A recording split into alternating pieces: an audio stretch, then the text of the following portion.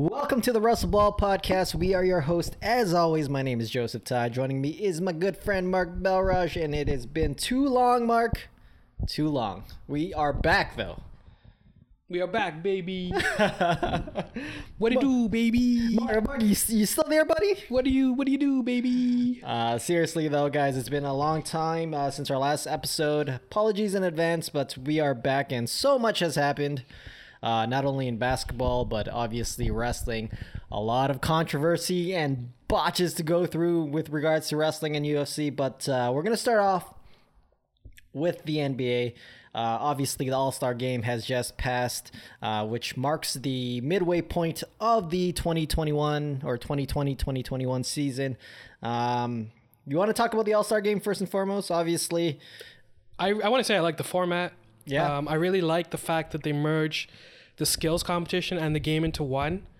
Not that I didn't really like it before, but it felt a little empty. I don't know. The skills competition didn't feel as together. I think now more because you see less and less participants that are vying to. So you like the fact that they did everything together? I think I like that. Yeah. It really makes it an immersive experience for 5 or 6 hours or however long, as opposed to like 3 hours Saturday and 3 hours Sunday, where I would have to dedicate 2 nights to it. Which I mean, I usually don't watch the All-Star Game to extreme depths, especially because sometimes it has no meanings. I don't know if the meaning still if the purpose still is for the either of the two conferences to gain home court advantage in the finals. I forget if that's still in effect, but it used to have a meaning, and I'm still not sure if the meaning still. I'm not really sure since they mixed the teams now, right? There is no East and West now, right? Well, yeah, I think LeBron in this case would represent Team West, and Durant would represent Team East.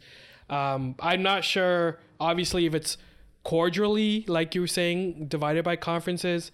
But I still think they do it. I don't know. Maybe I'm completely off on this because this All-Star whole thing just took me all by granted, considering that players didn't want to play and people couldn't even get guys to get in the dunk contest, for instance. But now, so to your point about having everything together, I agree. I think it brought a lot of life to the 3-point contest. Was probably one of the best contests.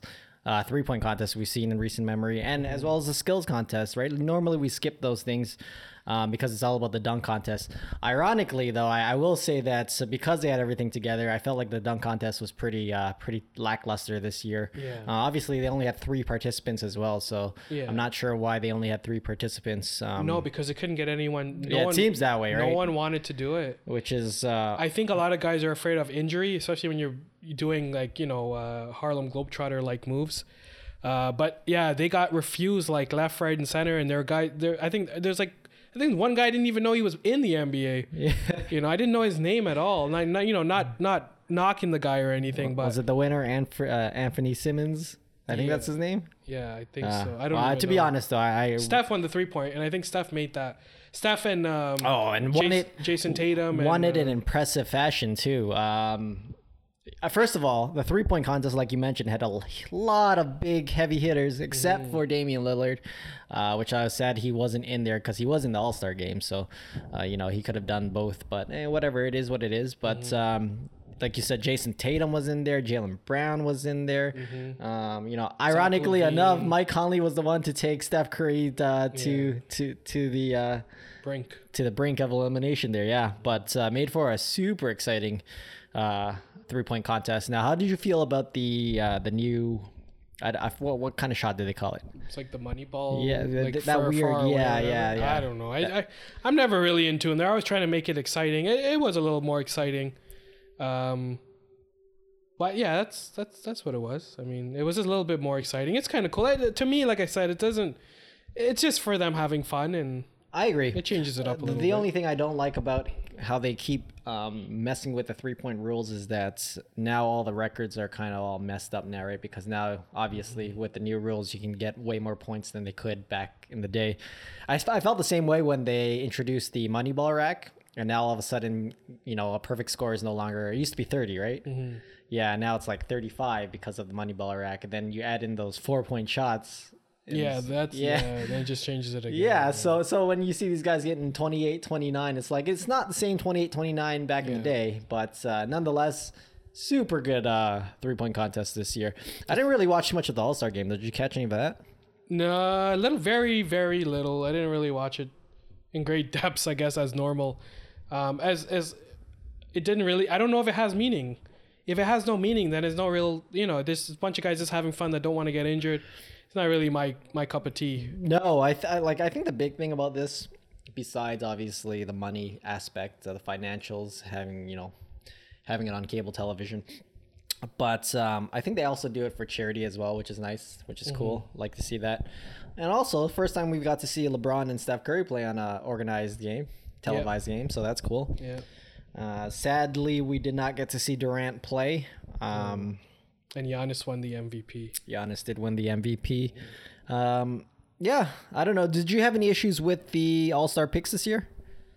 I didn't really have an issue with it, but I guess we can just talk about this right off the bat, which was Mike Conley's call up because both who was it? Kevin Durant and Devin Booker. KD and Devin Booker, yeah. They both got injured, so it was Booker for Durant and then Conley for Booker. A lot of people said DeRozan was overlooked, which I mean, absolutely. You look at the stats for sure. Yeah. But the other thing is Mike Conley, which I didn't know this before, had never been an All-Star in his career. That's right. This will probably be his one and only All-Star. I don't foresee him making it next year. I could be wrong, but it definitely a knock on DeRozan. But DeRozan, unfortunately, you're playing with lots of chips on your shoulders at this point in your career. So just use it. I mean... Well, it goes to show you just how underrated DeRozan is. Yeah. He has the same outlook as he did when he was on the Raptors, even though... not better. Yeah, even though he's gotten better, everyone still thinks he's a scrub, even though, I think he's... Like you said, he should have been an all-star over Mike Conley. I'm not going to knock Mike Conley, though. Like you said, this was probably more of a gimme than it was that he earned it. Because if you look at the stats, like there's no disputing the fact that DeRozan led him in every category, right? So yeah. Would you say led him? I thought you said bled him. No. He did bleed him a lot in those categories. But yeah, I mean, for DeRozan... I mean, there's so many things going on with the Spurs. They just they're gonna look for a trade for LaMarcus Aldridge. I didn't really see that coming, but at the same time, when you look at what's going on in the league right now, which is a youth movement, Detroit's doing it. It looks like Cleveland's gonna probably start doing it. Spurs are heading in that direction. I think it's the right move. LMA is one of those I would consider him an old-fashioned power forward, center, whatever you want to call it. Like when he originally got on the Spurs, I was extremely excited because of what they were able to do with Tim Duncan and David Robinson, obviously. I was expecting big things for him there as well, but I guess for a combination of health, coaching, and just age, I guess you could say, an opportunity, wasn't as successful as we all thought. I mean, Spurs didn't even make the playoffs last year. They're fighting for a playoff spot right now, but they've been doing it without LMA, looking for guys like Keldon Johnson, obviously DeMar DeRozan, DeJounte Murray, who's killing it right now. Yeah, he's definitely he's gonna be like a high draft pick next year in fantasy. I think so. If he isn't already. He reminds me a lot of Brogdon, actually. Yeah. In both in skill sets and just how underrated they are. Right. So. But going back to the Spurs though, and LMA, not a good fit. But from all accounts, like they tried on both sides. No, they tried. Everyone tried, but it's a mutual. You're right. It's mutual, right? Like Spurs want to move on. LMA wants to go to a team where he can contend for. Would be cool if he could go back to Portland. He's always talking about. He's going talked back about there. that, yeah. But I think with Portland, you just have too many guys, too many bigs there anyway. You just destroy the cohesion that you're holding on to or that you're waiting for in Nurkic, obviously. Also, I think it would be a weird dynamic to go back there because obviously when he left, he was one of the key players, right. First or second option with Lillard. So it would be weird to go back there as now he would be a fourth, fifth option, maybe off the bench. Who knows, right? Yeah. I'm not sure. Where do you think he fits in on another team? I'm trying to think of teams. Goes to contender. Like Blake Griffin doesn't fit anywhere, but he just goes to contender, right? Yeah, but so the Nets can't afford LaMarcus Aldridge, I don't think. Well, it really depends on what they do. If they trade him, then he can't go to contender. But if they buy him out, oh right, yeah, that's an option, right? So I don't even know where they could trade him. That's what I'm saying. In terms of a trade opportunity, I don't know too many teams that want to take on his contract. In terms of a team that needs his presence, I would say Boston needs his presence, but I don't think Boston can offer him anything. Offer the Spurs anything because they don't really have bigs. I don't count Daniel Tice as a big. I don't count him as a difference maker, unfortunately. And Robin Williams is sort of the same. They're not difference maker. I mean, he blocks shots and that's great. Like he got 6 blocks. I have him on my fantasy team. Robert Williams. Sorry. Difference. He definitely does things that shine, but he's not a big. You know what I mean? Like a solid big is someone you can. I'm not saying LaMarcus Aldridge should be pressured into being a solid big, but knowing you have a solid big is also can turn tides, right? Especially with a veteran. Yeah. I don't know if he really fits in Boston's type of play. That's the only thing I will say. Washington would be an interesting move. And the other thing is if they do trade for LMA, Boston that is, then they'll have to give up salary, and that means probably Kemba's gone. And I don't know if I trade Kemba for LMA. Sounds terrible to me. Absurd. At this for a 34-year-old, 35-year-old. Yeah, and again, he hasn't played much this year. Yeah. So in my mind, I don't think any teams trade for him unless there's a team that's willing to take on his salary. So Spurs would have to give up on top of LMA to get rid of him. So in my mind, it looks more likely that he'd probably get bought out, and then in that case, he could sign anywhere for minimum Blake Griffin style. Yeah. Speaking of Blake Griffin, let's talk about this Blake Griffin signing. Obviously, got bought out by the Pistons for $64 million, which is insane. Yeah. Why do you think Detroit did this? I'm not sure. I guess I don't know. Are they trying to do right by Blake Griffin here? Probably. It makes the most sense because Detroit already said they weren't going to play him anymore. Yeah, because let's be honest, Detroit's like a storied franchise, but I can't imagine they're one of the wealthiest franchise where $64 million buyout, is a drop in the hat for them. I could understand if the Warriors did it because they got way more cash. They got way more cash than they know what to do with. But I can't imagine Detroit, especially in a pandemic, can just. Well, Detroit's mismanaged left, right, and center, including Coach Casey. Yeah. He to me is still a fool. He's stuck in some weird world of coaching. One thing why I say that is because I think comment he made on Josh Jackson, he started playing Detroit, and he's been doing really well. I have him in fantasy as well. I don't see why you wouldn't give him more minutes and et cetera, et cetera. But Casey said that what he does best is on the second unit, and we're interested in winning. I'm sorry, are we looking at the same conference? Because you're dead last. You're not winning. So you need to do something more proactive. So with that respect, the coaching seems bad to me. The management to give Blake Griffin $64 million to walk away, it also seemed bad. I'm not saying that it was going to be easy to trade him. We all know it wouldn't have been. But I mean, again, you're a dying franchise. You're in a dying state. You're in a dying city. $64 million. I don't know if that was a great move. Again, getting Blake Griffin and then re-signing him was obviously not a great move either. So Dwayne Casey has always had this weird fascination with veterans, wanting to play as veterans to the brink, to the ground, and not playing as young guys, which is, again, what we're seeing with Josh Jackson. Yeah. Not to say Josh Jackson is some superstar or anything, but like you said, you guys are basically, are they dead last right now? They probably are. I think they're dead last. Yeah. So you're dead last. You're not winning. So what are you doing? What are you doing? It doesn't hurt to try new things. Yeah. Put Josh Jackson in the starting lineup. See what happens. Yeah. If it's worse, then you can take him off. It really doesn't matter at this point. Seriously. And the thing is, in 20 minutes, he's getting you a block and a steal. He averages almost 1 and 1. Yeah. Plus, he gets you 2 or 3 threes. His points will be low, and then his rebounds are wherever. But I think he's a talented enough player. He was on Phoenix with Devin Booker.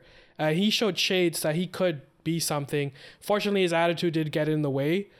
He had very poor attitude. I don't know if that's still the. I'm not sure if that's still the case. The case now. But what I've seen from him is really, really good. But what I've seen from Detroit, not so much. Yeah, and I'll give Dwayne Casey some some leeway here because Detroit hasn't had a good roster in a long, long time. Since Blake Griffin was playing well with them, was the last time that they had any meaningful roster. And I think they had. And even then, he never got them to playoffs. No, he never got. I think did he not one season? He might have. Maybe one season, but I don't think he's. I think for the most part, like again, Blake Griffin signed for minimum. Yeah, that's about all I have to say. Yeah, well, I mean, Blake Griffin was pretty good like 3 years ago, though 2 years ago. Yeah, he was on that verge. Like I picked him in fantasy in the draft, hoping that he could do something like 15-5-5, which would have been fine. Yeah, couldn't even do that. And I think around that time when he was doing well though was when they had Derrick Rose, and he had a little bit of a resurgence in Detroit. Yeah, and then Detroit traded Derrick Rose to New York. Yeah, because Derrick Rose wanted to go though, eh? Yeah. Oh, okay. Remember he was saying he wanted to go back to Madison Square. He wanted a chance at the playoffs. Basically, is what he said. In New York, and he said he couldn't do it in Detroit. I mean, New York started out hot, man, and they're in the playoffs right now. Yeah. They're doing well this year. And it seems like everyone's having fun. They got Julius Randle, who's an all-star this year, which is incredible, by the way. Congrats to him. But they're doing well, man. Look, a lot of these Eastern teams that we thought were chump change are actually doing well this year. Charlotte is. Oh, Charlotte's killing because LaMelo is just. It's amazing. He's amazing, but he's made everyone else better, amazing. Yeah. Like Terry Rozier is a legit threat now. Yeah. He's doing what Kemba did basically in Charlotte, right? Yeah.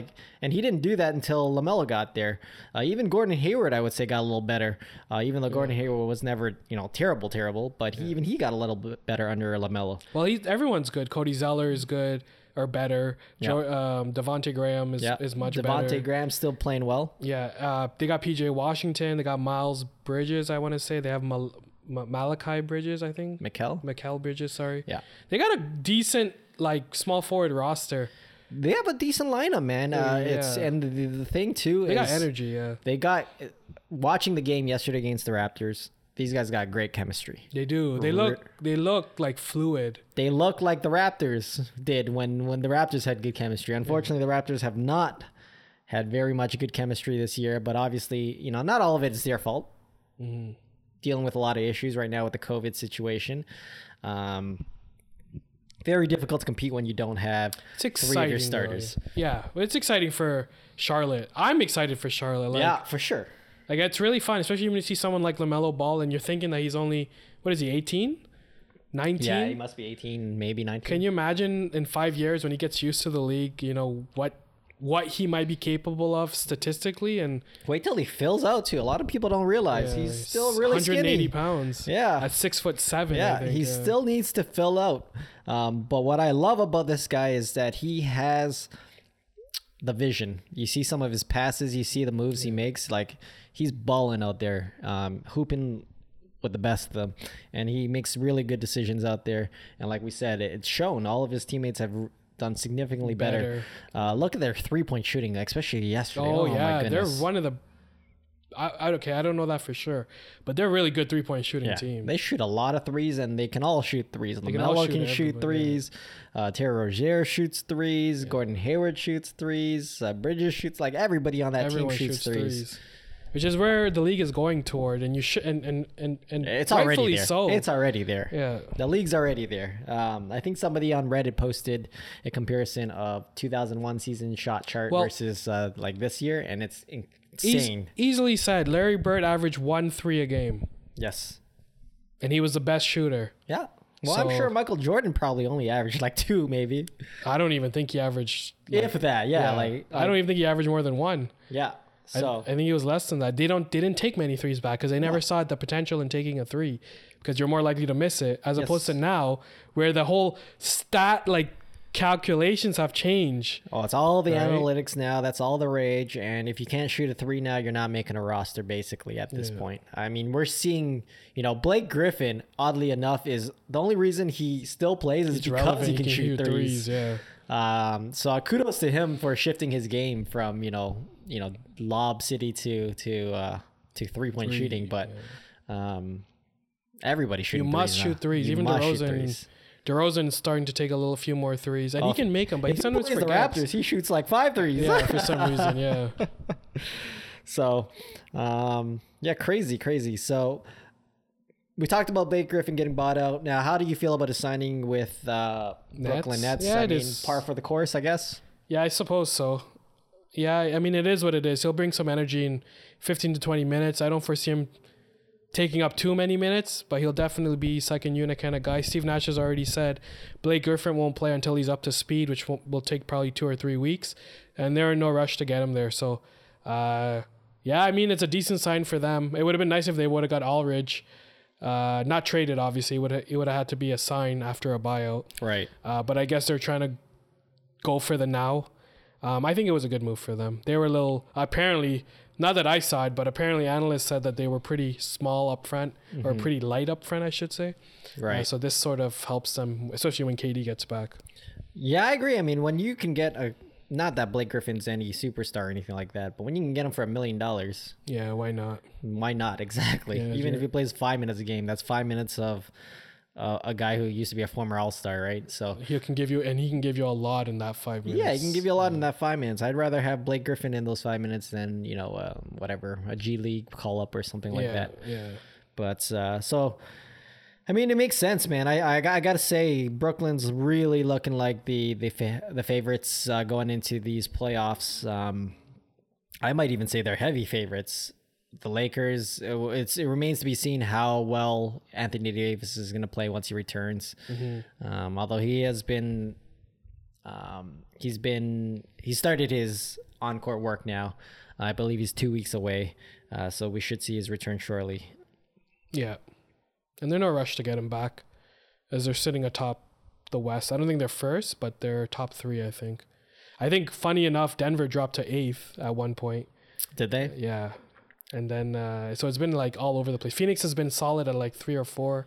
Yeah, Phoenix is very much quietly doing. And you know what it is too? It's because not that Devin Booker isn't playing insanely well, but he's not actually playing less. I was gonna say he's not having to do what he's done in the previous years because of Chris Paul. Yeah. So Which now, takes a lot of pressure off him, so he can do what he can do. Exactly. So now they're winning with him. I will say put about in like Devin, 80% of what he used to do. I will say about Devin Booker is that he needs to increase that 3-point should be 4 threes a game. I know it's a high number, and I know it can be unrealistic, but with a lot of the pressure off, and you're even comparatively from your last season's stats, you're down. But as we just discussed, it's because Chris Paul is taking a lot of that pressure off of you, and in that respect, you should have a lot more open shots, is what I feel. And this was my grift with Devin Booker last year too, because he only averaged, I think, 2 threes a game, and I think he needs to get that number up. And I think it is up this year, but not much. It's not at 3, I think.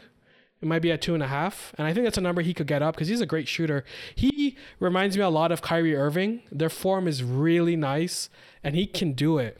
I was just about to make that comparison as well, but in the opposite way, in that these guys can drive and hit that mid range. So that's the reason why they don't take as many threes, because half of their offense comes from how they're able to create with their handles, because they have some of this. Like, obviously Kyrie Irving is the best handles in the game, but Devin Booker has got really nice handles as well. Well, he can drive, right? Yeah, he can drive. I know you once said that he was a better driver than James Harden. I'll let you recant that, but I know you once said that, but you didn't say that because you didn't know what you're talking about. He is a good driver. He's got handles, man. And he's got great handles. He's got handles. So, I mean, if he really wants... And that's the thing. Devin Booker's always been a fringe all-star, in my opinion. He just got put there because Kevin Durant got injured, and then he didn't end up playing because he got injured, right? So that's the thing. And I think if you start averaging, 3 or 4 threes a game, people will start looking at you a little differently. Not that you're not. And I'm not saying that. I'm just saying that you need to propel a different part of your game that you haven't really worked on, from what I can see anyway. 4 threes a game would be perfect. It would sort of set you apart. Something like Zach LaVine's doing. He's doing 4 threes in Chicago. It's amazing. So yeah, fair enough. Zach LaVine is such an interesting player too, because obviously he's a former dunk champ. He reminds me also of Kyrie and Devin Booker. These guys all remind me of each other. Obviously Kyrie's being like... I think Zach LaVine's a good bit taller though, eh? 6'4", I think. No way. Is he only 6'4"? Yeah, he's short. He's not that tall. That can't be right. I think so. This guy's a 2-time dunk champ.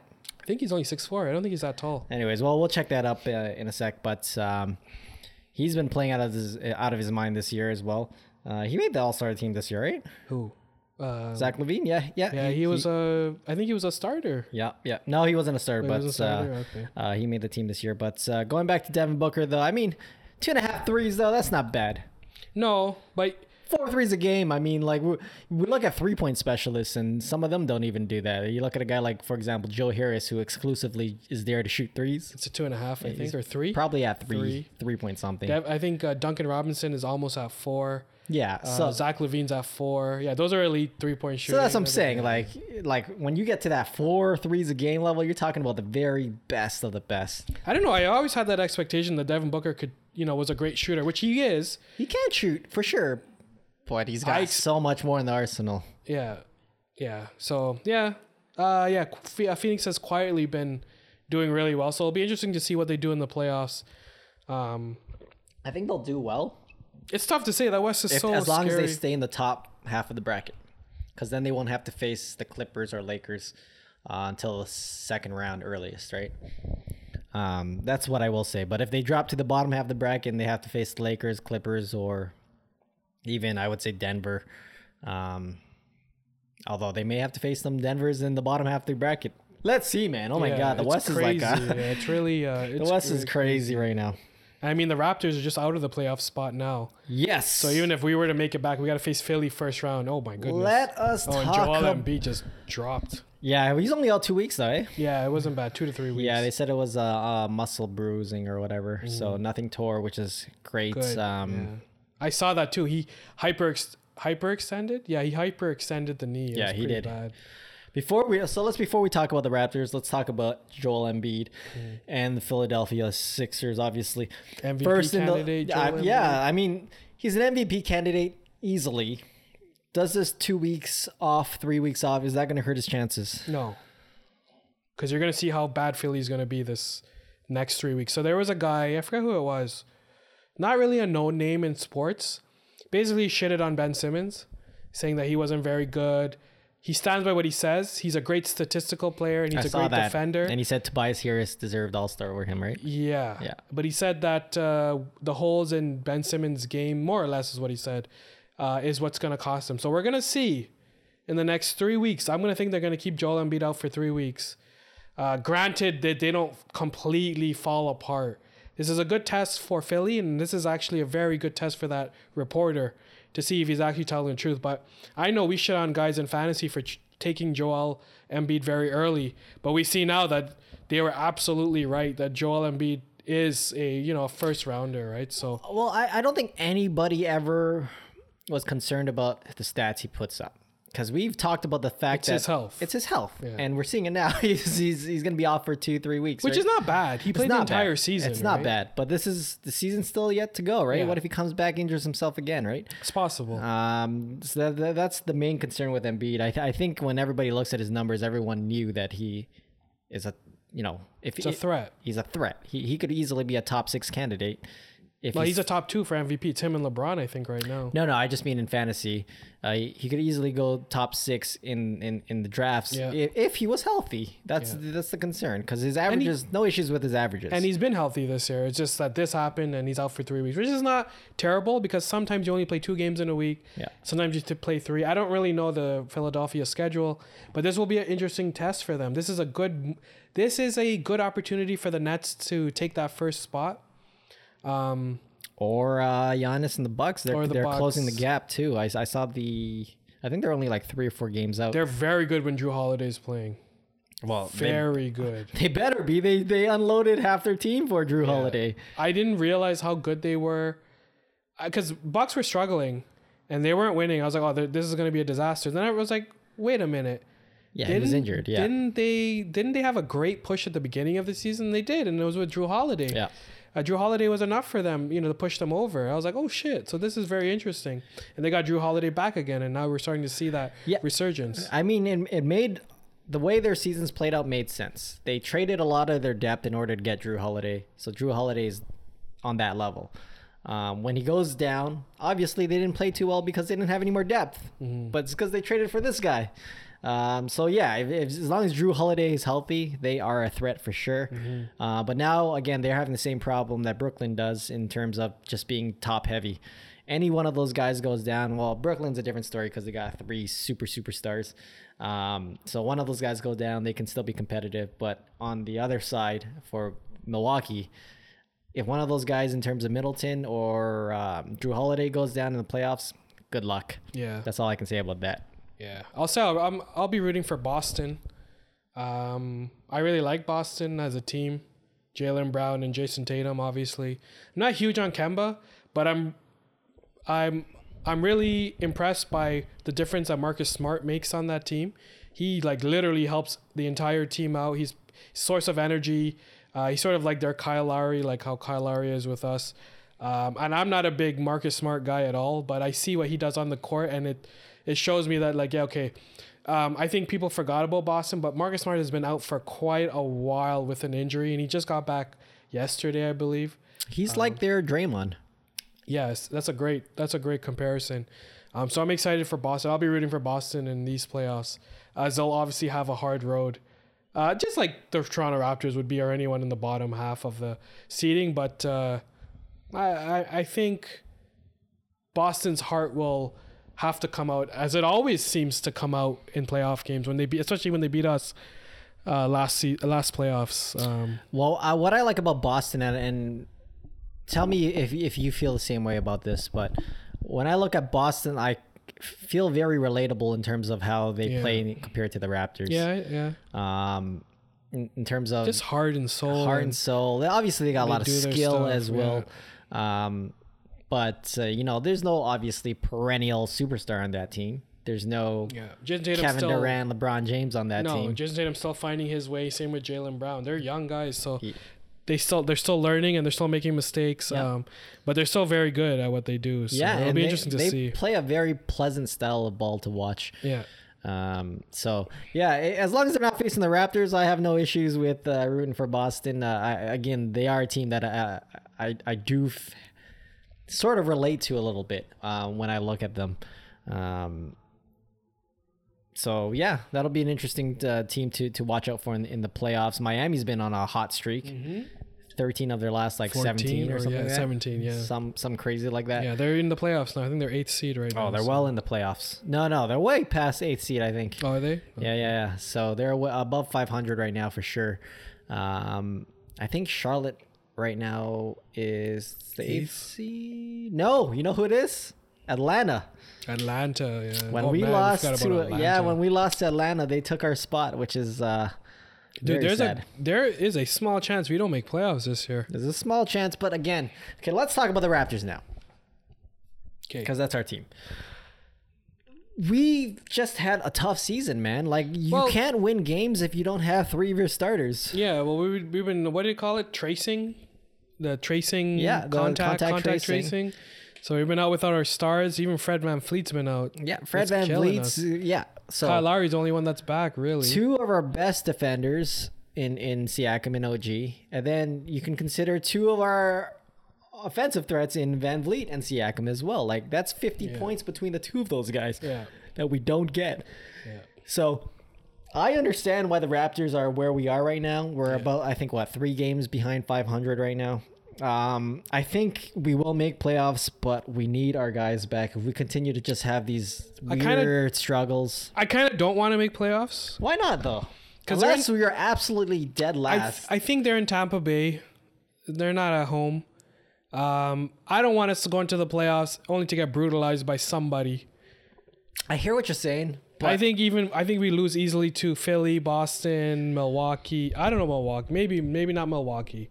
The thing is, we're not bad enough to compete for that last spot. We're gonna be a 10th seed or a 9th seed, and to miss we're playoffs, gonna be 9th seed. Yeah, to miss the playoffs as a 10th or 9th seed is really unsatisfying, I would say. Yeah, I mean, it may not happen, but like looking at the teams that are in the playoffs right now, they all have an argument to be there. I mean, so do we. But I think you just get a draft pick. I don't know what's going to happen with Kyle Lowry this year either. But that's what I'm saying. If you're a 10th or 9th seed, the draft pick, it doesn't matter. You don't get higher odds. I think it's 9 to 13 or whatever. It's the same odds. Are you sure? Because that's why they try to prevent tanking.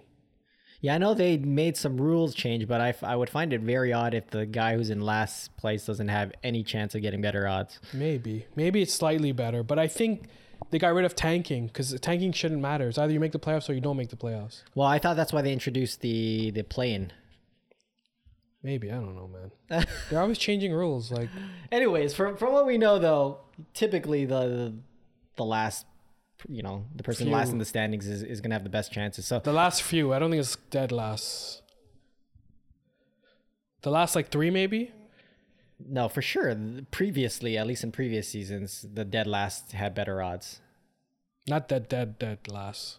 I think it's been like the last 3 maybe. No, you get progressively better odds the lower you go. Anyway, it's something we should research as podcasters because clearly we don't know. I mean, it would make sense for the odds to be better arguing the lower that. you are. I'm not arguing that. I thought that they had changed that rule so that teams wouldn't tank because I had an issue with tanking and they didn't know how to prove that someone was tanking. So they just got rid of the rule where the odds are. I don't think dead last has the best odds. I think you might be right in the fact that where you are gives you a better percentage. But I think it's not the dead last. I think it's like dead last 3 might have a higher percentage. Otherwise, who's going to get the pick every time, right? No, well, you wouldn't because you just get better odds, but it doesn't mean they're going to draw you when they do the lottery. Anyways, while I researched this, just because I'm curious myself now. It's always strange. They're always changing rules. Same with the All-Star games. Like it was East versus West, and whoever won gets home court advantage in the finals, which made sense to me. And then now they went with Team LeBron and Team KD, which is hard to say. Like they're always changing. No, you are absolutely right. So the bottom 3 teams will have an equal 14% chance of winning the top pick. Yeah. So still though, the point still stands. The bottom 3, right? Like, and I don't think the Raptors are that terrible enough to be a bottom 3 candidate. Again, those are odds. Doesn't necessarily mean the bottom 3 teams will get it. It could be a 9th seed team that gets it, right? It could. Yeah. Yeah. So but I would say get a draft pick. No, but that's. So if you're saying get a draft pick, you're saying tank to the bottom 3. Again, 9th place could get first pick. So it doesn't matter. Just try to win the games you can win. No, so listen, do you want the draft pick or do you not want the draft pick? You're getting a draft pick regardless if you don't make playoffs. I understand that, but if you want the draft pick, you got to go all in. Yeah, okay, fine. Go all in. I don't give a shit. Send everyone home. It doesn't matter. I don't think we're doing anything this year. We have Kyle Lowry rumors of him leaving the city, selling his house, et cetera, et cetera, et cetera. So, I mean, we're not here to play. We're here to figure out what we're doing with our future, clearly. Because right now I don't know. I mean, Fred VanVleet comes back, Siakam comes back, and OG comes back. Yeah, I mean, when you say those names, it sounds like we definitely should try to make playoffs and see what we can do. But I just don't like playing in Tampa Bay. I'd rather just fold it in for this season and come back home next season. But I don't know. If Lowry's not coming back with us, then let's start making... I don't know. There's so many questions with the Raptors right now. So, well, here's why I'll say we go for playoffs. The bottom 3 on the brackets right now is Charlotte, the Knicks, and Hawks. And I think we're better than all 3 of those teams when we're healthy. I mean, yeah, if you don't want to be... I agree with you. If we go to the playoffs, we're going to get smoked by the first Sixers, round. Brooklyn, the Bucks. But at the same time, like, if I had to choose between tanking and making playoffs, I'm going to go with making playoffs. I would like to tank so we can get someone young and start developing him for next season. Because I don't see anyone coming to Toronto and I don't really see us signing anybody. I don't see the need of anyone wanting to come here. And it goes back to that whole, like, who wants to play in Toronto thing. And especially if Lowry leaves, I'd rather just draft someone who's looking for an opportunity and that's hungry and just train him get him started. And I think we can build with that for the next season. Yeah, for sure. I mean, again, it comes back down to the, cause you're saying just drop to 10th or something and get that draft pick. But I mean, nobody actually does that. No. If you're going to go for the draft pick, you're going to bottom 3 pick, right? Or bottom 3 in the standings. Let's talk about that Lowry rumor, Kyle Lowry rumor. Where does Kyle Lowry go? Does he get traded first of all at the deadline? He only wants to go to Philly. I mean, I'm sure he would play in Miami. Yeah. I don't see Miami needing him though. Was Miami one of the teams? Miami was one of the teams. Yeah. He has a good relationship with Butler. I mean, well, the thing about they may not need him, but they'll get better with him for sure. The thing about the Heat is they're not trading anybody. Yeah, you're right. So we're not trading him to Heat. So I don't know why Heats are in the rumors. Doesn't make sense to me, because you don't want to let go of any of your young talent, which rightfully so. I mean, things change though. Maybe they will. Say they offered Tyler Hero, which I doubt they would, but if they did, I mean, that you'd have to take. Well, you'd have to take it. Yeah, because Kyle Lowry clearly is not staying in Toronto. It looks like, right? Yeah, so he's gone by deadline or gone by next year. I don't know. It's hard to say. I think they're gonna vet offers for Kyle Lowry, and if they see something they'll like, they'll talk to Kyle Lowry and say, "Hey, this is what we see." Whatever. But if we lose him for nothing, that'll be just as bad. So, I mean, either way, it's bad. It's either you get something or you lose him for nothing. Yeah, and that's what I'm worried about. I agree with you. I do think they're probably vetting offers right now, but I don't really see any appealing offers from any of the, because they want to do right by him too. They're not going to trade him to any garbage town team. Like if we're going to trade him to Philly, I want someone like Tobias Harris, which is a huge ask back, right? Oh, there's no way. Yeah, see? We'd maybe get who's Thaddeus Tybo. Yeah. Or I think there's another young guy that a lot of people are big on, something Maxey. I've seen his name being floated around, but obviously we'd have to get picks back as well. Yeah, which is what, well, that's what I would want. I'd want your picks. I need your picks. Philly has a lot of picks. They do have picks, yeah. So I'd want something like that in return. Yeah, I guess that would have to be the way. Picks.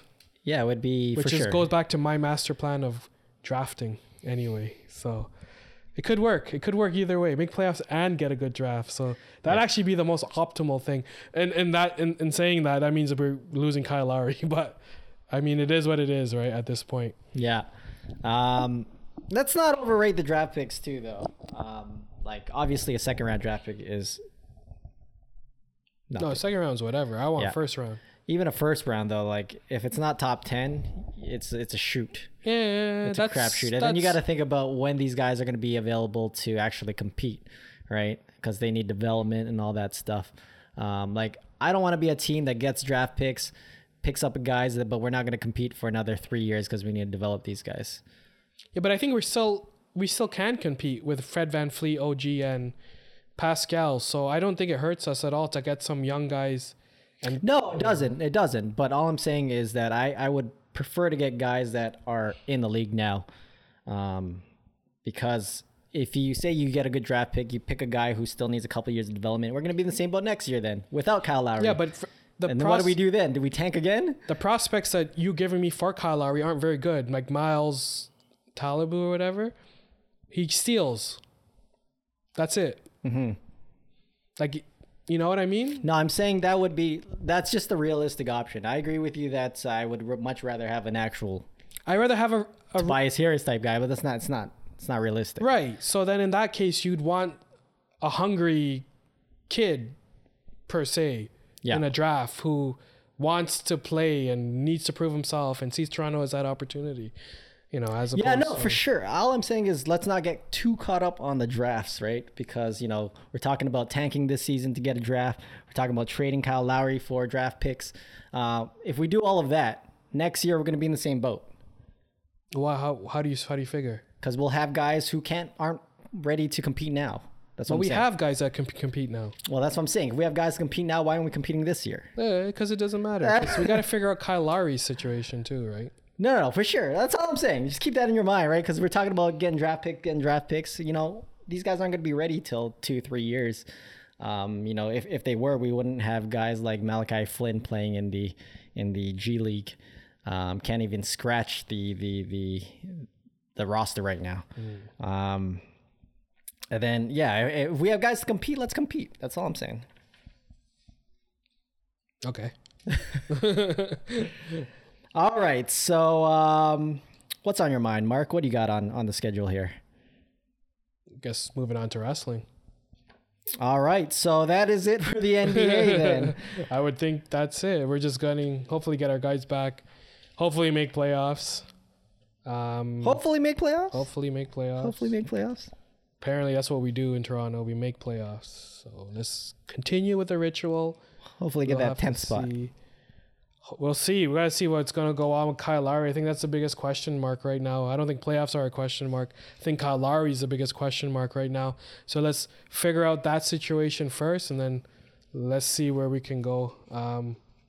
There's some vital weeks ahead for the Toronto Raptors, and I think it's being very understated. Well, yeah, the draft deadline's coming up the trade deadline's coming up in 2 weeks. So if we don't see Kyle Lowry traded, then I'm assuming we go for playoffs. And even if we do see Kyle Lowry traded, we still go for playoffs. Probably, I don't know. It really depends. Yeah, I just want to bring the guys back home. I don't think it's home. I don't think it's worth it go to the playoffs and having your home games in Tampa when everyone's gonna be rooting for fucking the Nets or rooting for Philly or rooting, and these guys are just. I want these guys to come home, and I want Lowry to come home. Ideally, if we were in Toronto playing games, I would, without a doubt, say let's make playoffs.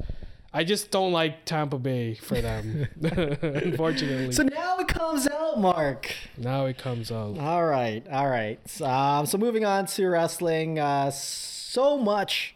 Big congratulations on his first title reign, Bobby Lashley. Congratulations, sir. You did it in Weasel fashion. Excuse you? Weasel fashion.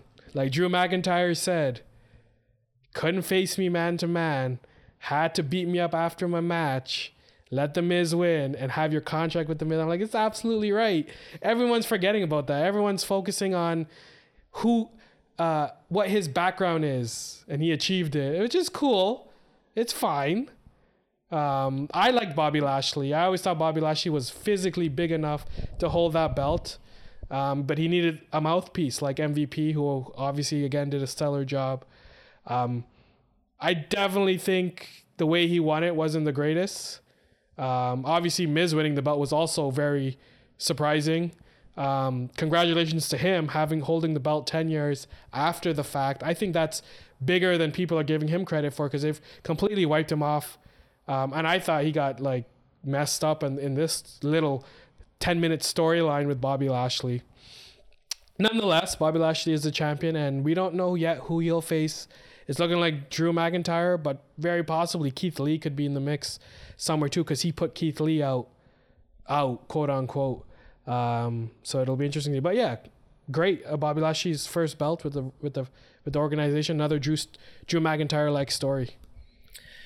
Yeah, congratulations to Bobby Lashley, like you said. I think the match to make here, and I don't know if it's a realistic possibility, but it's the one that everyone wants to see, is Brock Lesnar, Bobby Lashley. That obviously would be fireworks, complete fireworks. I would love to see that. They're just two big bodies. I think it's the absolute right move for Bobby Lashley.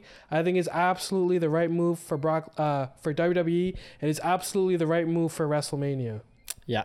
If he drops the belt, though, to someone like Keith Lee, I would be very disappointed. Keith Lee's has been having terrible luck. Congratulations to him and his girlfriend, Mia Yim, on the engagement. But, your call-up, ever since you've been called up, it's just been bad luck after bad luck after bad luck. And that's what I'm saying. They haven't built him yet to the point where he should be dethroning I don't think he should. Bobby Lashley. Yeah. No. So hopefully he's not in the mix, but like you said, you never know with the WWE. Bobby Lashley versus Drew would be all right. I think that would be... It's just lackluster because we've seen it sort of, and you kind of know that Drew might win it. And even if Drew doesn't win it, it's not like... I just like the idea of the giant versus giant, similar to Brock versus Lashley, because Drew's a big, scary dude as well.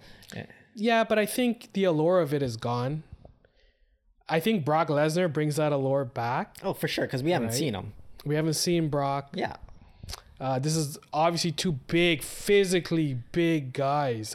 Bobby Lashley is humongous. I'm not saying Drew... Arguably in better shape. I'm not saying Drew over Brock Lesnar. The first thing I said was that I wanted to see Brock Lesnar. But I'm just saying as a consolation prize, that would be okay. I wouldn't mind lesser of the two matches. Edge and Roman Reigns being the other one to compare it to. Yeah, between those two, well, I mean, when you have Edge Yeah, exactly. Yeah, when you have a Edge, but when you have a repeat match that you already had 3-4, maybe about a year ago, you guys had this match with Bobby and Drew. You've done the match already. That was unfortunately when was that? probably less than a year ago. It wasn't for Tyler. It was early. Anything, It was right when he got off Lana's dick and and started going with MVP. They arranged the match and they had it and Drew won. It was like not very instantly. They built it up for the pay-per-view and then that was about it. Right. Sort of went away and then they always had this like tension between them and that was it. I think because probably they knew that this was probably the match that they wanted for the next WrestleMania. Yeah. Yeah, it would be the lesser of the two. I agree. I mean, but the thing is, outside of Drew, is there any other match that would be appealing? Just Keith Lee. And even still, I wouldn't find. You would find that appealing? Yeah, a little appealing. I'd find it a little appealing just to see what they do with Keith Lee because Keith Lee's so gifted, regardless of his luck. He's still a very gifted athlete. I think him and Bobby Lashley could probably put on a great match. Yeah, I've seen Drew and him already, and I'm not interested in seeing Drew again. I think just because Drew's kind of been thrown in our face for a whole year, and I think that's probably what it is with me. Fair, but I mean, he's still a contender. He is a contender. He is a contender. I don't really know what you do with Drew. If I think what you do with Drew is if Bobby Lashley is going to face either Brock or Keith Lee, what you do with Drew is you get him to fight what's his face, Braun Strowman, who looks like he's going to be fighting Shane McMahon because Shane's calling him stupid like every week. I didn't understand that promo, by the way, where he came out for the apology. And then I don't think anybody understood it because I was trying to Google like exactly what he's apologizing for. Nobody knew what this was about. He apologized because him and Aaron Pierce were in a tag team match with the tag team champions. And they were gonna win because Braun power slammed what's his face, one of the hurt guys. Okay. And Shane jumped onto the ring and said tag Pearson, let him pin him. So for some weird reason, Braun Strowman takes advice from Shane McMahon, tags Pearson, and then I think it was Cedric who just rolls him up for an easy pin. And then Braun gets pissed. Braun comes out, says, Shane, you've been trying to screw me for a whole year. You know that big baby, like big man baby complex thing? Where? And then Shane comes out and Shane's like, you're right, I'm sorry. And then he sort of just walks off. I saw that, yeah. And then he goes into his car or whatever, drives away, but then you see Braun walk by and then you see Shane say, oh, that guy's so stupid. And that's where that storyline. So it looks like they're going with a Shane and Braun Strowman storyline, which I think you should do Drew and Braun Strowman because Braun Strowman had great matches with Roman Reigns. I don't see why you couldn't have one with Drew and Braun putting Drew over, fighting a monster like Braun, but... Yeah, when I think of Braun though and his matches, he typically has to be the guy that overpowers and which he can still do with Drew because Drew can take it. But you're gonna have to fight Shane McMahon. Drew's not the kind of guy that will get power slam and stay down. He'll be right back up because he's also built as a guy who, which is fine. I just don't see the allure of Shane McMahon fighting Braun Strowman. It makes no sense. Well, I mean, when you look at Shane McMahon though, all of his matches, none of it really makes sense. He's not a wrestler. No. So even if he were facing AJ Styles or whoever it is, it would be out of left field. I agree that Braun versus Shane is out of left field as well. But I mean, that's what Shane does. He just comes back and he does these weird fights and yeah. So that's what I would like to have seen for Drew. Something to put him over again. Beat Braun Strowman is a big thing. And then you can, whatever happens after WrestleMania, you can get the belt back. That's fine. I just don't want to see, I don't feel like I want to see Bobby Lashley fight Drew at WrestleMania. I think they're still figuring out who he's going to fight. But I don't think that's something that would interest me, especially when you got on the other side Edge versus Roman Reigns, which I think is going to be a very interesting match. Mm-hmm. Does Roman lose the belt? Does Edge win the belt? Right. So very interesting things happening on the SmackDown end. Roman will fight Daniel Bryan at Fastlane.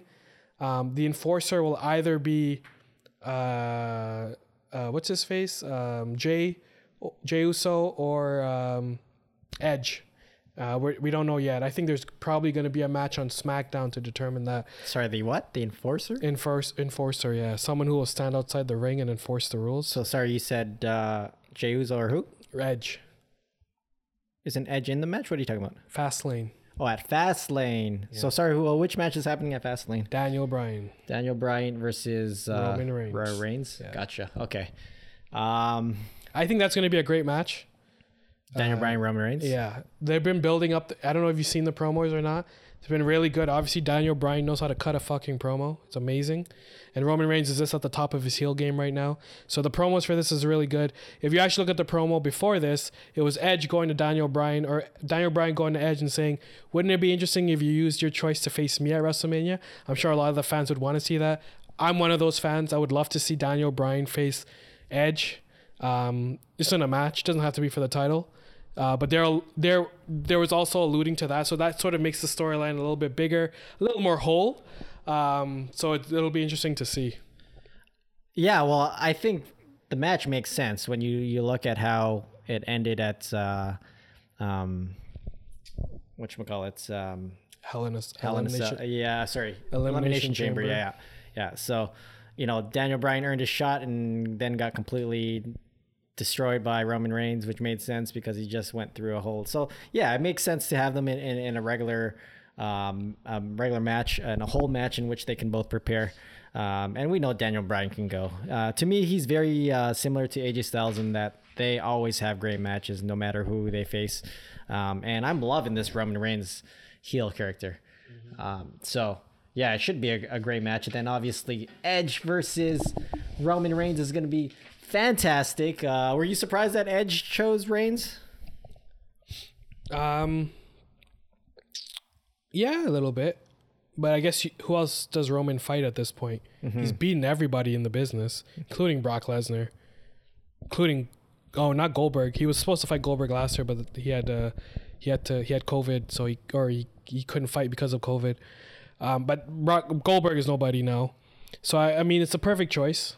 Edge versus Drew would have been interesting too, but I think Drew is too much of a babyface at the moment to fight Edge, who's another babyface. So it makes perfect sense. I think that was the right move. Yeah, I agree. I like Edge versus Roman Reigns. It'll be I think it'll be stylistically just a better match too, because Edge versus a really big guy. Spear. 3 out of the 4 people who are going to be in the WrestleMania main event has spears. That's what they're saying. Yes. But the reason I said that was just more for the fact that I'd rather see him face a guy that isn't as big as these giants. Or did you mean to say a guy that isn't Randy Orton? I don't mind the Randy Orton Edge feud. It's so boring. It's done. It's overdone. It's overtold. It's overplayed. It's too much now. Even Randy Orton versus The Fiend seems like it's overdone. Yeah, I mean, and it looks like they're doing that at WrestleMania again. I didn't mind Edge versus Randy Orton though. First of all, they put on good matches. Let's be honest. They put on good matches. But also, I like the fact that Edge, like the whole thing where Randy Orton came out and was destroying all these legends. That was really cool. I like the fact that he. And I think why I didn't like it is because every other night on Raw is Legends Night. And it just didn't feel as connected to me as it should have been. Maybe as much as it felt connected to you. Oh, Ric Flair's here again. Oh, Shawn Michaels is here again. Oh, Big Show's here again. Let's beat him up to promote us. I get it. It works with the storyline. But I think the Legends thing is being overdone with WWE. And to that effect, Randy Orton beating up Legends didn't have the same feel that it had when he was beating up Legends at the age of 25. Or 24 when he was first in the league, and he was actually beating legends that were fighting legends, which to me felt more like, man, you're such a scumbag kind of thing, as opposed to this one where it's just like, these are old retired guys. You could definitely beat them up, but I don't feel like you're a scumbag. I just feel like they're letting you beat you up to promote the storyline with Edge. I don't know. That sort of breaks kayfabe, but I was just gonna say, how can you say that's not a scumbag move when he goes and he beats a bunch of legends? Because he's already beaten them up in the past. It's just bullying them at this point, right? It's like, okay, you guys won it. That's why you're there. And now as you see, Paul White is on AEW. So the only time I really thought it or felt it was corny, and I still thought it worked in the match, was when they all showed up to help Edge in their what event was that? Hell in a Cell. I can't remember, but you remember that match. Ric Flair comes out and all these guys, Big Show comes out. So that was the only time I felt really cheesy, because they all came out and helped Edge at, that felt a little cheesy. But I didn't mind when he beat the crap out of them in the dark while they were playing cards. I like that. I liked. I actually really liked the Ric Flair promo. When he came out, Ric Flair can still cut a promo, by the way. But when he came out, then he proceeded to get punt kicked. Whew. Yeah. At his age too, that guy's like what, 80 years old? No, not 80. I think he's like 67, 70 something. Looks like he's 80. He looks like he did not take care of himself very well. He was at one time 250 pounds. Say that again? 250 pounds. Ric Flair? Yeah. Wow. Fat and muscle. Wow. That's when they were really pushing that whole image. How tall is he? Not that tall. I think he's like 6'1". 6'1". 6'2". All right. It's not unfathomable. He was fat though, and muscular. Yeah. He's like fat muscular. You know what I'm talking about? Yeah, for sure. Because that's when they were in the whole ideology of the perfect looking wrestler. Right. So you need to be heavy so you can take on the bigger guys. Anyways, that's enough WWE talk. I think the main wrestling that has happened over the last couple of weeks has been AEW and Impact, but mainly AEW. AEW Revolution happened. What was it, last week? I think it was. And geez, should we just get right into the botch? Yeah. Oh my goodness. Could you have imagined a more sour ending to what was an incredible match? Yeah. The whole pay-per-view as a whole was really good. There's some matches we thought were long, which were actually not very long. They were not at all long. So it was pretty funny. But it was a botch mania for that ring setup that was supposed to explode, which I thought was stupid anyway. Because in my head, I'm thinking, how you do this without hurting the guys, unless you're going to cinematically do it, which I thought was what was going to happen. Because to me, doing it that way, you could put a lot more effects that looked real. And it would have just overall been better. But they did it live, and kudos to them. But wow, that was it was terrible. I was a little disappointed too that they didn't pull some sort of audible. Like, you think, you got guys in productions in the backstage that are there for purposes such as this when shit goes and hits the fan. It's even as easy as putting a lever underneath the ring and explosion, like poof, you can done your fireworks shit and the ring like jolts. And that would have been like, oh shit, like something happened. These guys got fucked. Well, somebody said too, they could have just collapsed the ring. That would have been which good. would have been cool too. Yeah. But even then, if they didn't do anything, all they needed to do was have, Kenny Omega or Don Callis come out and make it a big joke, make it a big prank, and say, you guys thought I were really gonna explode this ring? Are you guys crazy? And just make it look like it was a big prank on these guys. But they didn't pull an audible. They allowed Eddie Kingston to lie in the mat there, pretending like he was dead after four sparklers go off. Yeah. And that's not Eddie Kingston's fault, because he didn't see any of it, so he didn't know that they didn't really go off. But it's up to a referee to come on and say, "Yo, Eddie, you need to cut a promo here." Nothing went off. And Eddie could have gotten out and been surprised too and shocked and said, "What the hell just happened?" Yeah. There was footage after the match that wasn't televised, so Jon Moxley basically says, would you buy this exploding ring from Acme or something to Kenny Omega or something? Yeah, so. And that's what they needed, but on TV. Because they played it off like, and I don't know why they did that too. Like, I don't know why they didn't tell the commentary to talk about the fact that it didn't go off. Instead, the commentary is like, "Oh, Eddie Kingston he's dying in there." Dead. Yeah. Nonetheless, great pay-per-view.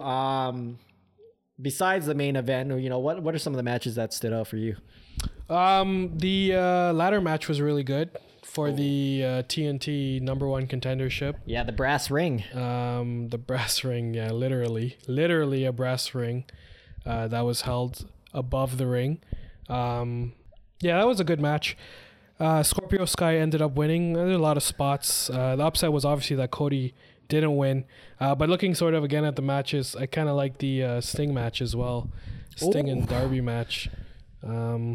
Great freaking match, dude. I was surprised at how much I enjoyed that match because I'm not a big cinematographic match kind of guy. But what I think I liked about it was the fact that they did have some wrestling there. Like they finished it off with Sting and Ricky Starks inside of a ring, right? So I thought that was cool. But I loved everything about it. I loved the way they filmed it, the style, how everything was dark, Crow style, you know.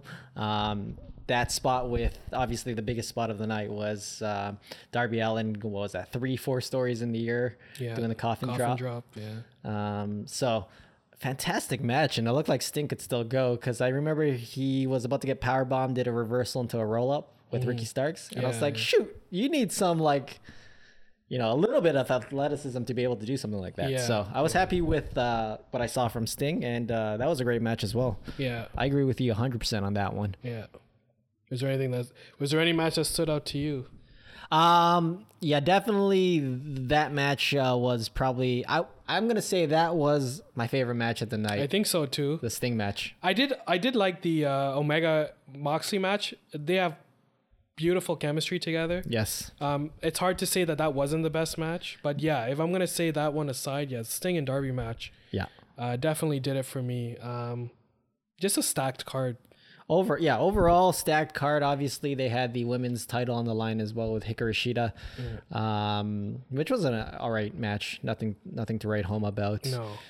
The Young Bucks versus the Inner Circle. And why we're talking so passively about this is because so much has changed since Dynamite, since this pay-per-view happened, and then obviously when Dynamite happened after the fact, it's sort of like the after WrestleMania Raw match where everything sort of imploded and went crazy. So let's talk about Dynamite. I mean, great pay-per-view. Usually pay-per-views for AEW is a conclusion of storylines amongst other things. Now we see that Eddie Kingston and Jon Moxley are sort of in a stable together. That was a funny promo. I'm not sure if you saw it or not. I did see it. It was like half serious and then half joking, and they're drinking a little bit, and they look like they're on their gangster mode tour, and it looks like that's coming to a theater near you. Whatever you want to call it. But I enjoy the chemistry together for sure. The chemistry is funny. I just wish they would because Eddie Kingston acted like he died still, and Jon Moxley saying that was such weak fireworks. So technically they never explained it. I know. But technically you're saying that Eddie Kingston's weak, right? Like I would say in between the lines. Eddie Kingston only explained the reason why he came in and the reason why he dropped, but they never explained why he was rolling around dying. So nonetheless, not really anything you could do to explain that. But the bigger storyline, and this was obviously the last part of Dynamite, was the Inner Circle. I thought that whole situation was done perfectly. I thought the storytelling was good. And are you happy with MJF's team though? I think so. It's a good team. Okay. It's a good team. It's FTR,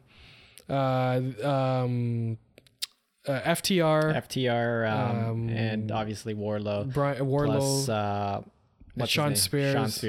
Sean Spears, I felt like just got thrown in there because of Tully Blanchard. He'll be okay too. He's a big guy and he looks like a little snake. Now thinking about it, am I happy with the team? I mean, FTR is awesome. Wardlow is Wardlow. Sean Spears is the odd man, I feel. I mean, I guess you couldn't have done better. I guess it makes sense because it's probably MJF alliancing himself with Tully Blanchard and his guys, right? So I guess it makes sense. I don't know, man. I'm not really super jazzed on this this group of guys being a stable. I think Inner Circle is still a better stable. Oh, much better stable. Right? So I think in the coming weeks, you're going to see a lot of domination by MJF's crew to put them over. I love the fact that they brought the original Inner Circle back. Yeah, well, Sammy G came out and said you need to watch this, and then it looked like MJF was going to get Santana, Ortiz, and Jake Hager to turn on Jericho and Sammy, only for Jericho to have the last laugh and, you know, say, you guys don't think we talk every day at night, because the ultimate bromance is the inner circle. So you see all of them turn, and then MJF says, but that's not, I felt that I needed my own inner circle. Yeah. So it'll be interesting to see what the name's going to be. That'll be, I think, the most interesting thing, which we'll probably get an introduction to this week. Oh, MJF's crew. Yeah, whatever he calls them, the outer circle, who knows. So I liked it. I think it's a good move. I was getting really bored with Jericho and MJF and this whole team up thing. And just the inner circle in general was really boring. Sammy had left because he was upset. Santana and Ortiz just looked lost. And Jake Hager was just like a puppy dog following Jericho everywhere.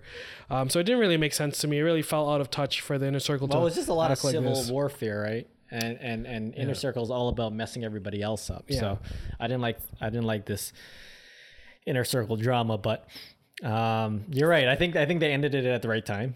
Any longer and it would have been overkill. Yeah, it would have been overkill. So if Jericho finally has something to fight for, Sammy Guevara also has something to fight for.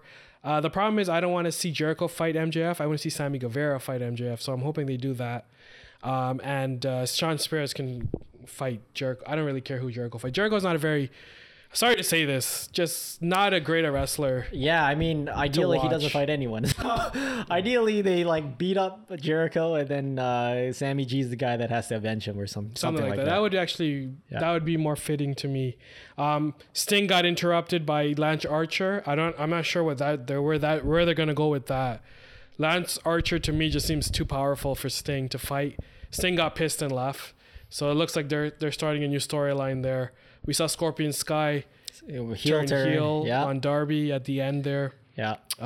We were not fans of that because I'm a pretty big Scorpion Sky fan. I'm not a huge Scorpion Sky fan, but I like him, and I like him as a face. Yeah.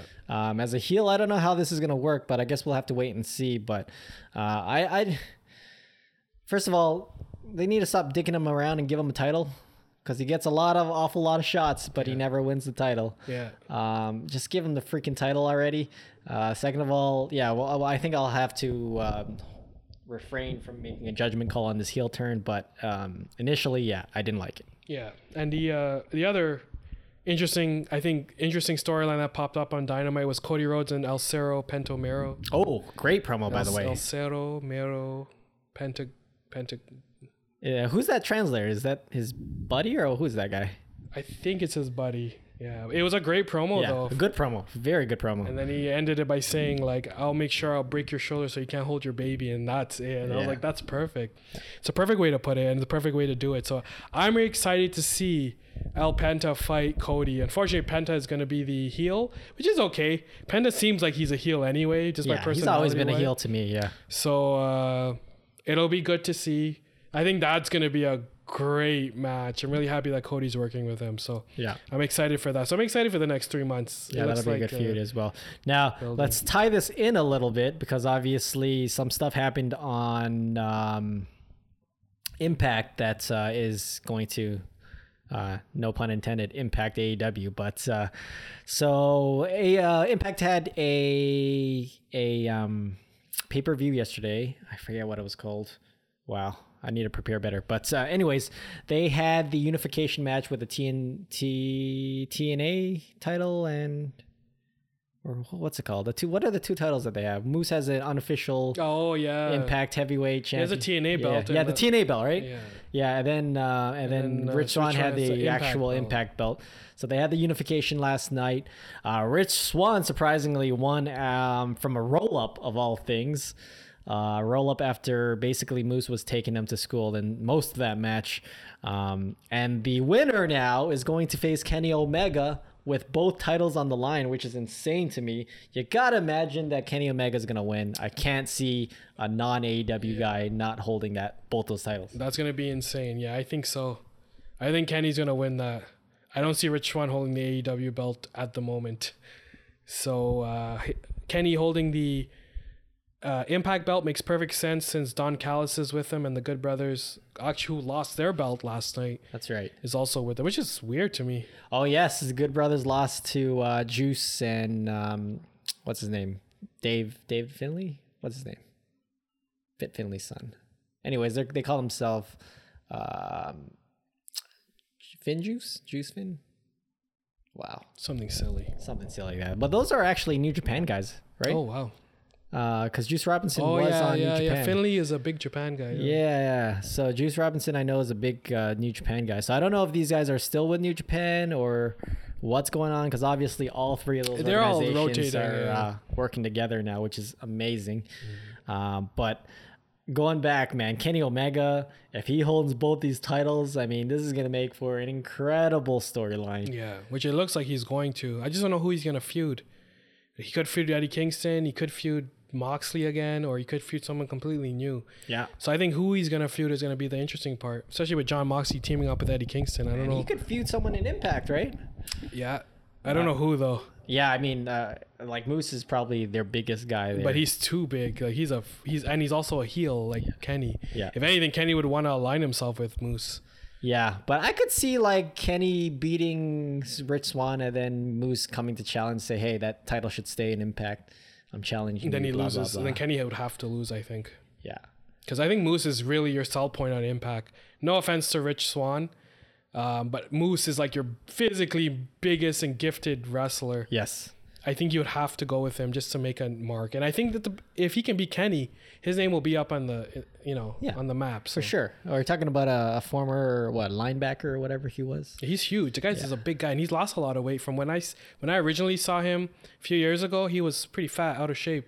Yeah, and no, they were he's big in on shape him now. Yeah, and he's in shape. He's in a lot better shape now. He's in really good shape. Plus, he's all tatted up. Scary. Kind of reminds me. His frame kind of reminds me of like Titus O'Neil. Yeah, it's a perfect example. But his heel character is so good that I think I would be afraid if I saw him and I didn't know. Like he's just like angry all the time, and he'll beat the shit out of you. Well, I remember when they announced that the news that the winner would face Kenny Omega. The entire time, Moose is staring down Rich Swann. Rich Swann's like looking back and forth at whoever was making the announcement. I don't know Impact's GM or whoever that guy is, but he kept looking back and forth, and Moose, man. The guy's really good heel too. Had him dead to rights. I could see him joining AEW. Even the way they built that match yesterday, like I said, Moose was dominating for most of that match and then lost by roll up. So he really didn't look bad at all. Yeah. I could see Moose going to AEW. Yeah. As a primary heel. Yeah. Because he's scary and he's big and he's got it. Yeah. I agree. He's one of those guys that could be a WWE guy. And what I mean by that is big like those WWE guys. That's the problem with a lot of these other guys, right? Like Rich Swann, we saw what he did in NXT. Nothing, yeah. Now he's a title holder. So that is about it for the wrestling world. There's a lot of stuff we skipped over, but there's just too much to cover. Especially when you are a podcaster like us who just releases them whenever we feel like it.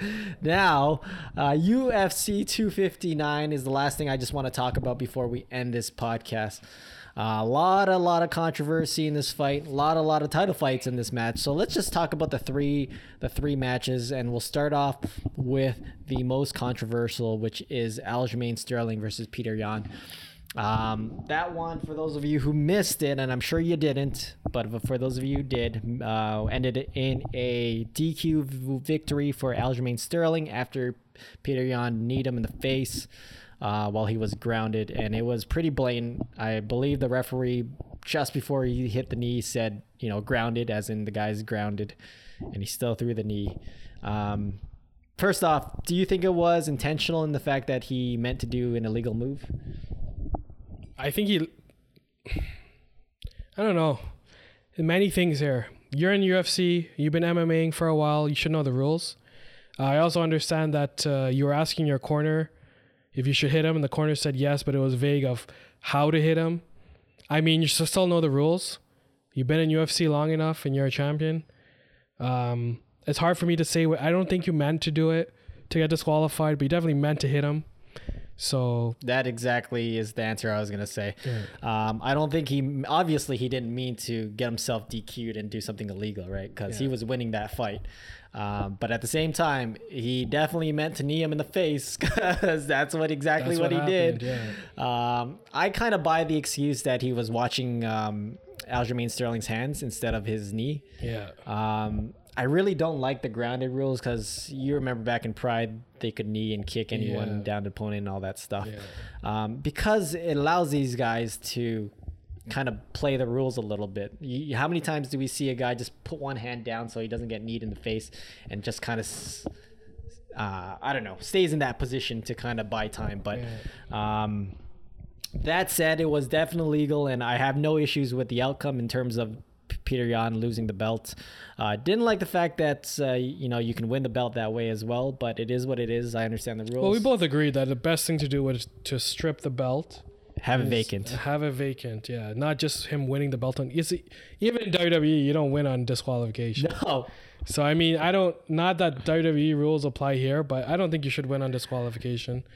Now what's amazing, or the fun stuff now, is all the drama that's happened after this fight. Aljamain Sterling has been getting creamed in the media, but he's not doing himself any favors with his Twitter and his tweets, and constantly trying to justify everything. Like I don't know, I think when we talked about this, and I'm going to say this again, I liked both these fighters going into this match. I like none of these fighters going out of this match. Do you agree with me on that one? I think I agree with you, yeah. It's a whole messy situation. It's a messy situation, and no one came out looking good out of this. Peter Yan's looking like a heel now.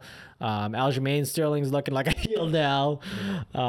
And I don't like the fact that he's parading around with the belts, even though... Yeah, I think the best move would to be was like, this is not my belt. I'm not holding on to it till I win it, and that'll just be the humble way to do it. Well, look at what Daniel Cormier did when Jones got caught and they gave him back his belt. He specifically said he never held the belt high in media obligations because he didn't want to have the belt that way until he actually won a match for it. And I think Aljamain Sterling should have done the same thing here. Listen, you get the pay-per-view points now. You're the champ. You get all the benefits of being a champ. So just focus on what the task at hand, which is obviously you have to beat Peter Yan. You have to rematch him and you have to beat him. Yeah, and he didn't look very good in the match. No, he was on his way to losing that. Because he thought he could have cardio for 25 minutes and just go buck in the first round. Yeah. It's like, that's not a good game plan. Yeah. Well, the other thing I didn't like was that he went buck, but he didn't really hit Peter with anything meaningful. No. I mean, he hit him with a lot of shots, but nothing really meaningful, nothing that I felt was going to knock him out. Yeah. Aljamain Sterling has a lot to work on, and I hope that he's focused on that, because if he thinks he's going to get a match with somebody else, that he's got nothing coming to him, because nobody in the world thinks that he beat Peter Yan or was on his way of beating Peter Yan in an actual match. Amanda Nunes came out, destroyed Megan Anderson. The only thing I remember about that match is her showing her baby to everybody, which was very wholesome and very nice. She's unstoppable. She's the most dangerous female on the planet Earth of all time ever in the history of the world. Yeah. And now she's a nice person. She's making a case for pound of all time, period, regardless of gender. She might be, I forget about gender. Yeah, she's probably the pound for pound. She's definitely up there for pound champ. Yeah. I know you don't personally, but I still have John Jones up there, just because of the longevity of his career. I don't have him up there because of the drugs and the weird behavior. I agree. And the drugs. I agree. I'm just talking about victories here, resume and all that stuff. I talk about drugs. Okay. So Amanda Nunes made a very strong case for pound of all time. Well, she's cleared out 2 divisions. Yeah, and she's probably going to shut down this division, to be honest. This 145-pound women's division is just not working. She should just fight the next heaviest lady and beat her and take her belt too, because I think she could do it at her weight. She definitely could. I mean, the next weight class down would be someone she's already beaten, I would say up. Just fight. There's nothing. There's nothing up. Eh? There's nothing up. Shit. So 145 is the at least in the UFC is the max. Female? And they literally made it. She can't lose more. They made it for Cyborg, and then Cyborg got destroyed by Nunes, and then Nunes obviously has the 135 title as well, and then the 125 is Valentina Shevchenko, someone she's already beaten. Yeah. So yeah, there's not really any challenges I see for Amanda Nunes. Holding 3 belts in 3 weight classes, that's it. No one's doing that ever. Yeah, you're right. I mean, Ever. No males can do that. I don't think so. I think Cejudo maybe could have. Cejudo maybe could have, yeah. Maybe could have. Yeah. But I don't think he would have been able to defend it. Because what I see with Nunes is her being able to win it and defend yeah. Because like Cejudo won he beat TJ Dillashaw. But I don't know if he's going to beat the other killers at 135. Yeah. So great fight. And then the piece de resistance to finish off this UFC was Jan Blachowicz versus Israel Adesanya. Man, Stylebender is just too small, I think, when it came down to it. Yeah, Jan was big, Polish, brute. Yeah. Crush man, bend man.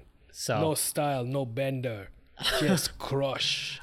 Surprisingly enough, though, it was really his wrestling that took over the fight. I would say the stand-up was fairly even. Israel obviously looked sharper and more technical, but in terms of the actual shots they landed, that's one of the things I'll talk about this fight is the super biased commentary that was going on.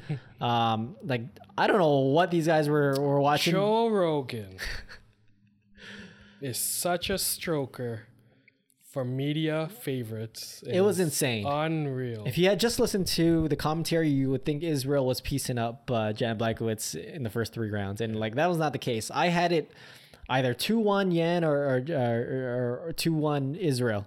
But there's no way any of those guys, were 3 up from the stand-up. It was a unanimous decision. Israel lost every round. And they were not every round, but lost every judge's scorecard, I believe. 49-46, yeah. So on like one card, a judge gave him a round. For the most part, he lost most of the rounds, though. But yeah, I mean, I will say the first 3 rounds were close. I could see a case for again, depends on what you prefer. Because if you like the stylishness of Stylebender, then yeah, obviously you're gonna think that he won the fight. But at the same time, Blachowicz was throwing some pretty heavy jabs. That connected, threw a couple of punches that connected. But I don't think anyone really dominated those first 3 rounds. What I will say, though, is I commend Israel Adesanya for doing this fight because we know a lot of his other counterparts, Bones, that I won't name, unlike them, he won't back down from doing things like this, fighting champions, even if it means he's going to lose and hurt his record and so forth. I think a lot of people had Israel winning this match. Yeah. I believe Israel was the favorite. I'm very proud that Jan won this match. Yes. To shut everybody up. Keep the noise down and say that, I'm a champion. I'm a light heavyweight champion and I'm not going to get beat by the hottest thing in town. I thought it was a very firm statement. A very strong statement. Again, he unanimously beat Israel Adesanya, and now he's just waiting for his next competitor in the ring. So, to Izzy, you own middleweight. I don't think without a shadow of a doubt, if you're able to survive Jan, and I'm gonna say you survived Jan, I don't think anybody is gonna give you problems at middleweight. You're going to be that title holder for a very long time. What do you do after this? I don't know. Because you've already gone for the light heavyweight belt and you got to basically wait for Jan to lose that belt now. Well, I think if he wants to go up to light heavyweight, he needs to pack on some pounds. Yeah, he needs to consider actually going up to light heavyweight. But Jan is at 205, weighed in 205, but physically weighed 225 pounds. Oh, yeah. I agree. Israel came in at 204. 201, I think. With a wet towel. Super light. 201. What is that? Is that what they say? Wet towel with a wet blanket? Soaking wet blanket. He was 204.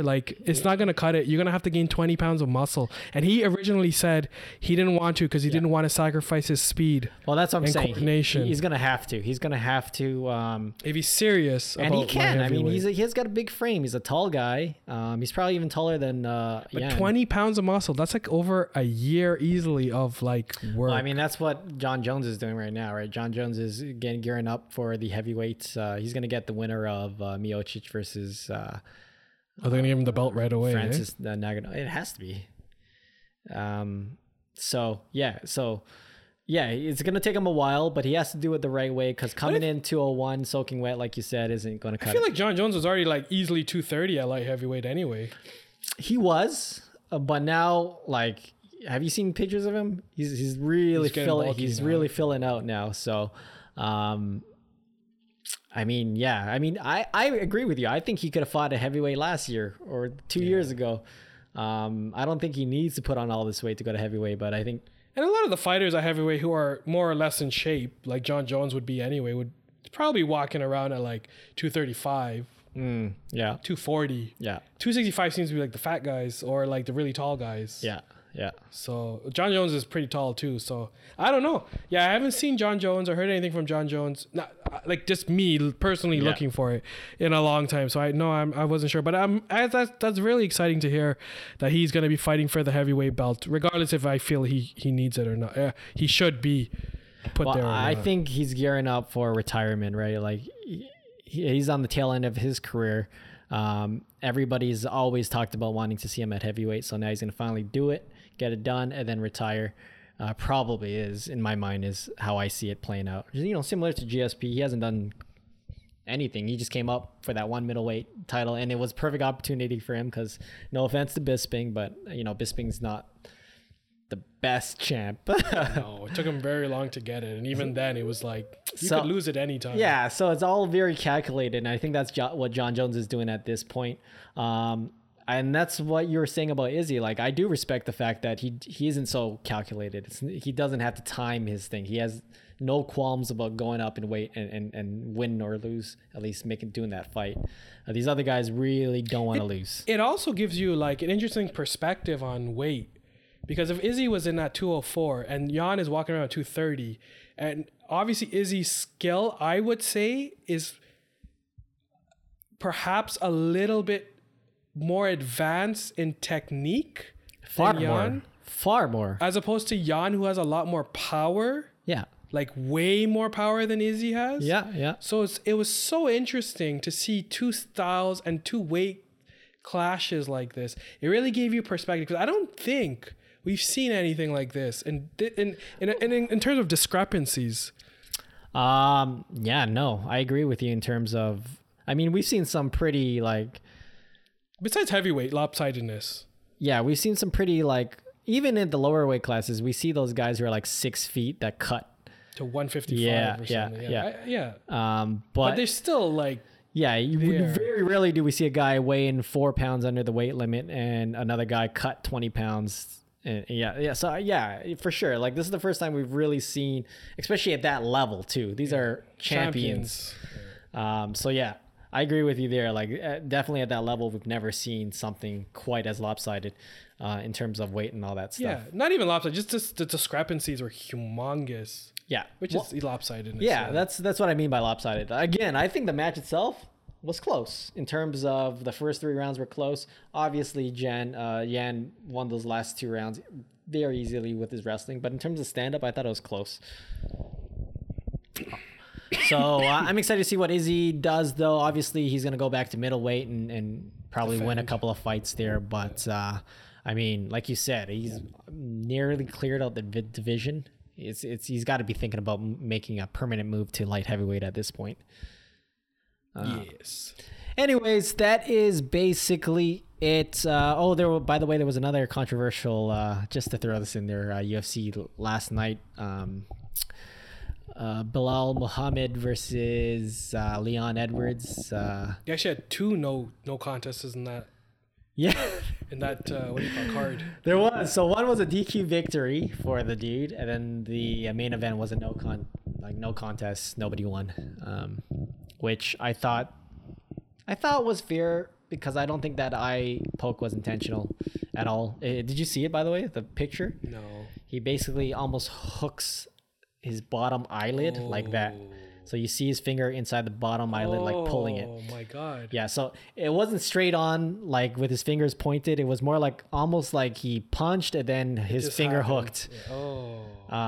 So yeah, I didn't think Leon deserved to lose because of that. At the same time, it was just super, super unfortunate. That said, Leon Edwards afterwards said he wanted a title shot, and I was like, dude, You just had a DQ. Skew. Yeah, you just had a no contest match, and you're calling for a title shot. Like, I don't know, buddy. That's not very good. Yeah. So, a lot of controversy over the last couple of weeks. I don't know what's going on. A lot of botches in the AEW and everything, and the world is imploding again, it seems. WWE's been pretty clean. Yeah, WWE's been pretty clean because they just decided to not put out content. So, same stuff over and over again. So that basically does it for this week's episode of the Wrestle Ball podcast. Again, sorry guys, we weren't able to put out more episodes, but hopefully we'll get in our rhythm soon. So with that said, Mark, last words? Later, Gator. All right, we'll see you guys next time.